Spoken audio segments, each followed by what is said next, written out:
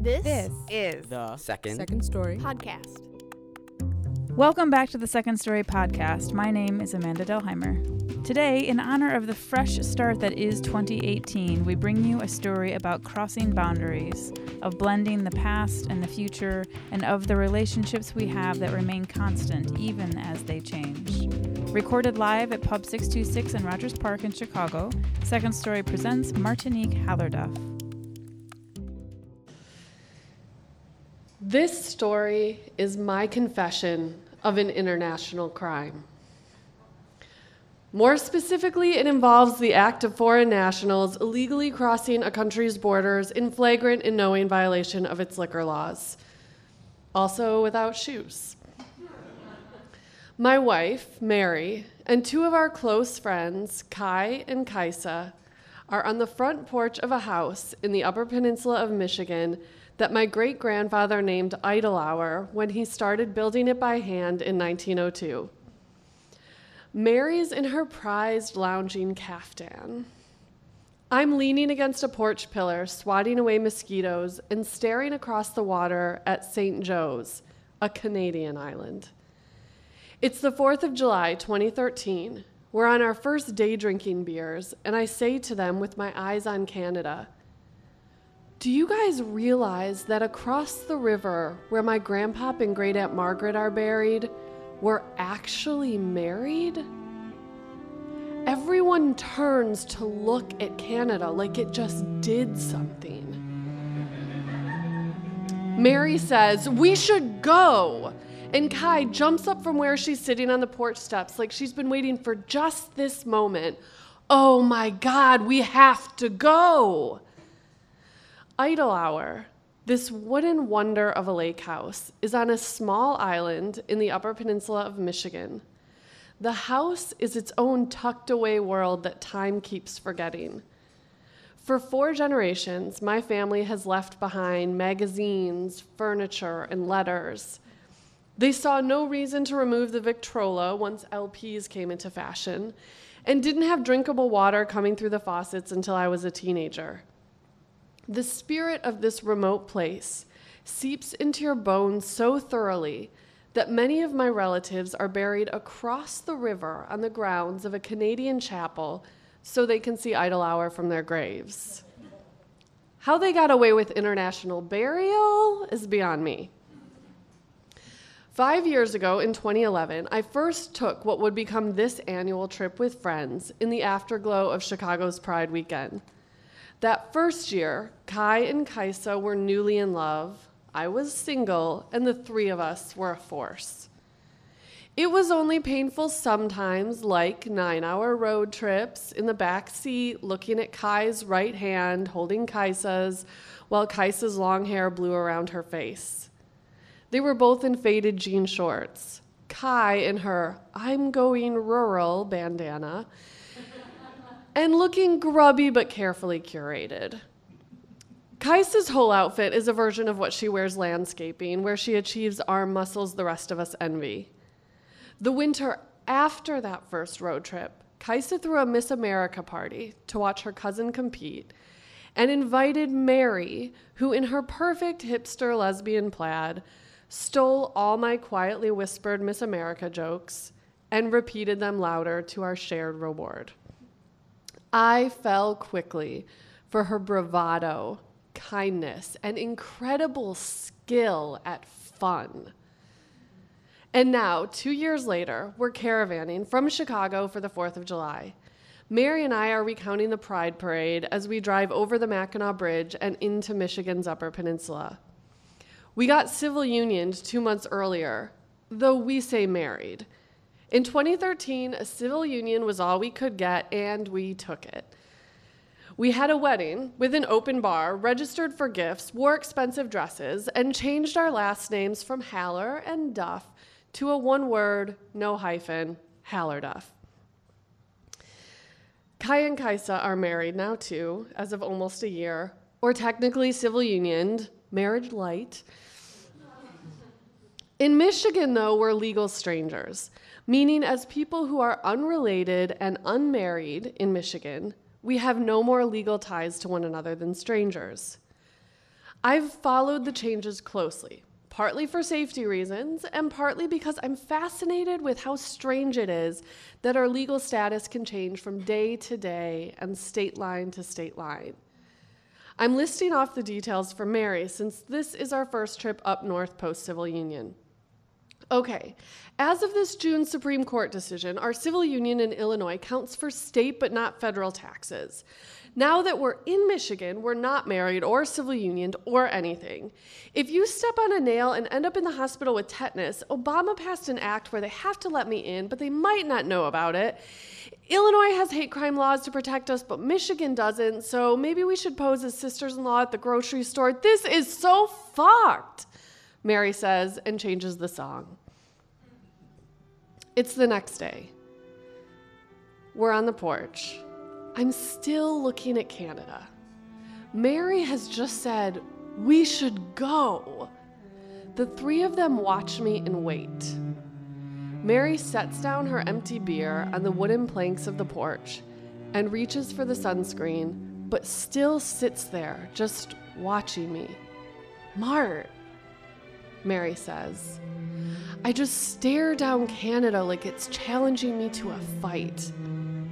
I look back at my brand new wife, now just in her vintage-inspired high-waisted bikini, sun-bleached hair brushed off her face, ready to arm her Irish skin against the sun, and she says, babe, let's fucking go!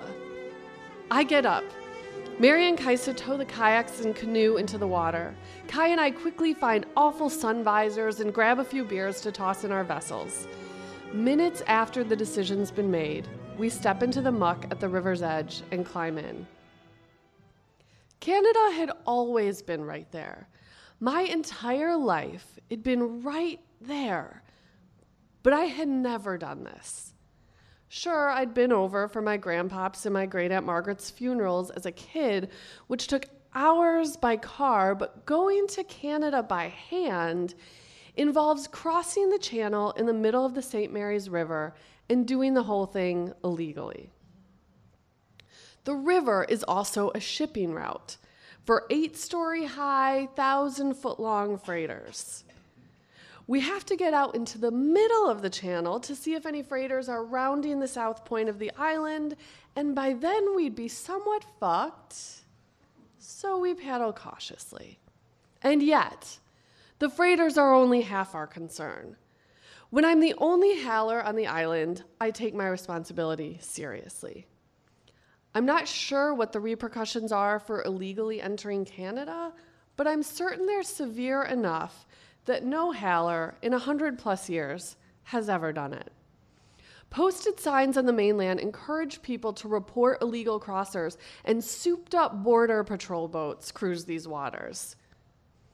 We figure we'll just paddle around haphazardly so onlookers would have to assume we didn't know that Canada is across the river, or at some point that Canada is where we started. We paddle out to the familiar green buoy on the American side, and the channel is clear. We spend a half hour fighting the current in the middle of the channel. Then, with careful aimlessness, we go beyond the Canadian side buoy. The water underneath us goes from deep black fathoms to perfectly clear, and the natural river bottom is visible. We float in our kayaks and poke our paddles down to see if it's shallow enough to stand. The sun is hot, and we're barely dressed. Kai and Kaisa paddle over in the canoe, and Kai tosses me an Upper Peninsula favorite, a Bell's Two-Hearted. She says, "You guys, let's just have a cocktail and be married for a minute." We all open our beers and toast each other's marriage. We drift quietly in the waters that have taken us without fanfare across an international border and from legal strangers to each other's wives. Mary paddles her kayak closer to mine and hangs on. She is so much more affectionate than me. Every relationship needs one of her. And she leans over and says, "Kiss me." And I give her our first legally married kiss. We're shading our eyes to survey the Canadian beach, and Kaisa jumps out with purpose and looks back. We're going up there, right? For a few feet, it's perfectly sandy, and then it's tall reeds and rocks, and of course, it's all private property. I'm certain trespassing is a lesser crime than illegal border crossing, but I ask anyway, we should, right? Mary says, "Fuck, yeah," and starts to pull her kayak ashore. We begin to work on our story in case we're caught in Canada. Some options we consider. Oh, this is Canada? No way, are you serious? Oh, sorry, are we doing something wrong, eh? My relatives are buried here and I haven't seen them in so long. See all those graves say Haller? I don't have an ID, which makes number 3 moot.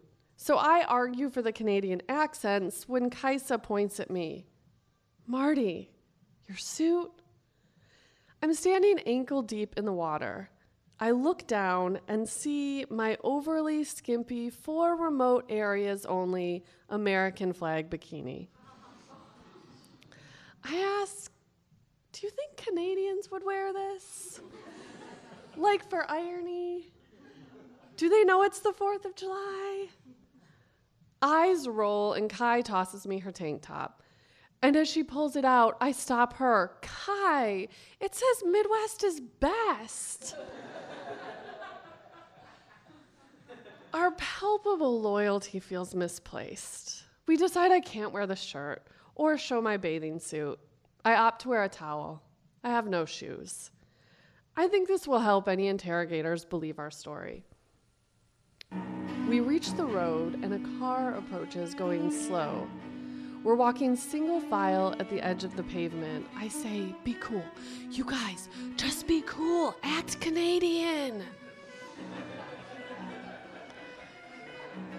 The car drives by. The driver lifts a few fingers off the wheel, and we all 4 raise our hands in unison. We climb the steps embedded in the hill. I haven't been here in over 20 years since my great-aunt Margaret's funeral, but it's immediately familiar. We walk up to the chapel doors. I say, I'm sure they're not locked. And we go in. It smells like the hardcover hymnals tucked into the 8 or so church pews. There are saint statues and holy cards, and the altar has a tiny gate around it. We handle everything with the curiosity of time travelers. There's a note asking for donations to upgrade the outhouse, and the unattended money is beside it, unlocked. I hear a faint ringing and go outside where Kai has started tugging on the rope to the church bell. Kai, we're here illegally. We can't just Quasimodo a church bell a dozen times so everyone knows there are American trespassers here. Come on, it's not a big deal, right? Kai asks, and it's hard to blame her because we feel like the only people in the world. Come see my grandpa's grave, I say, and they follow. I pour a beer on his grave, like I saw my dad do when I was 12. We all marvel at the years 1898 to 1984. My great-aunt Margaret, though, was the icon of the island. She was born in 1902, never married, and spent a lifetime of summers there, where her letters and magazines are collected in drawers. The islanders still talk about her, dressed to the nines and rowing her boat up and down the coast. I look at her stone and gasp. It reads, Margaret Mary Haller, 1902 to 1991, and my wife stands beside it, beer in hand, partly shaded by a tree, calling out something to Kai. Mary, you guys, look. I stare at the stone, and in the middle of it is my wife's name, Mary Haller. In the Boundary Waters, we became married at some impossible-to-know point, and then the names we'd changed appear on gravestones. In this place where our marriage is real and my relatives are buried, I lay down and Mary lays with me. We are stretched out in the grass with 6 odd feet of dirt between my ancestors' bodies and our own, and she holds my hand. I hear everything. The grass blowing, the bugs down by the river's edge, the leaves rustle, a boat engine starts miles away. I sit up just for a moment and verify that yes, I can see Idle Hour from here. I lay back down, arching my neck enough to see her name in that stone, and then settle back into the grass. The breeze blows over our exposed bodies. The sun glares off the water. Mary's hand moves in mine, and we breathe.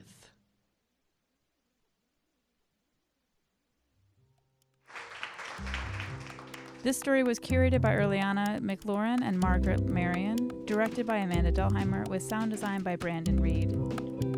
Second Story is supported by the MacArthur Fund for Art and Culture, the Richard H. Driehaus Foundation, the Gaylord and Dorothy Donnelly Foundation, a City Arts grant from the City of Chicago Department of Cultural Affairs and Special Events, the Chicago Community Trust, the Arts and Business Council of Chicago, the Illinois Arts Council Agency, the Arts Work Fund, and many generous individuals like you. I'm Amanda Delheimer, and This is The Second Story Podcast.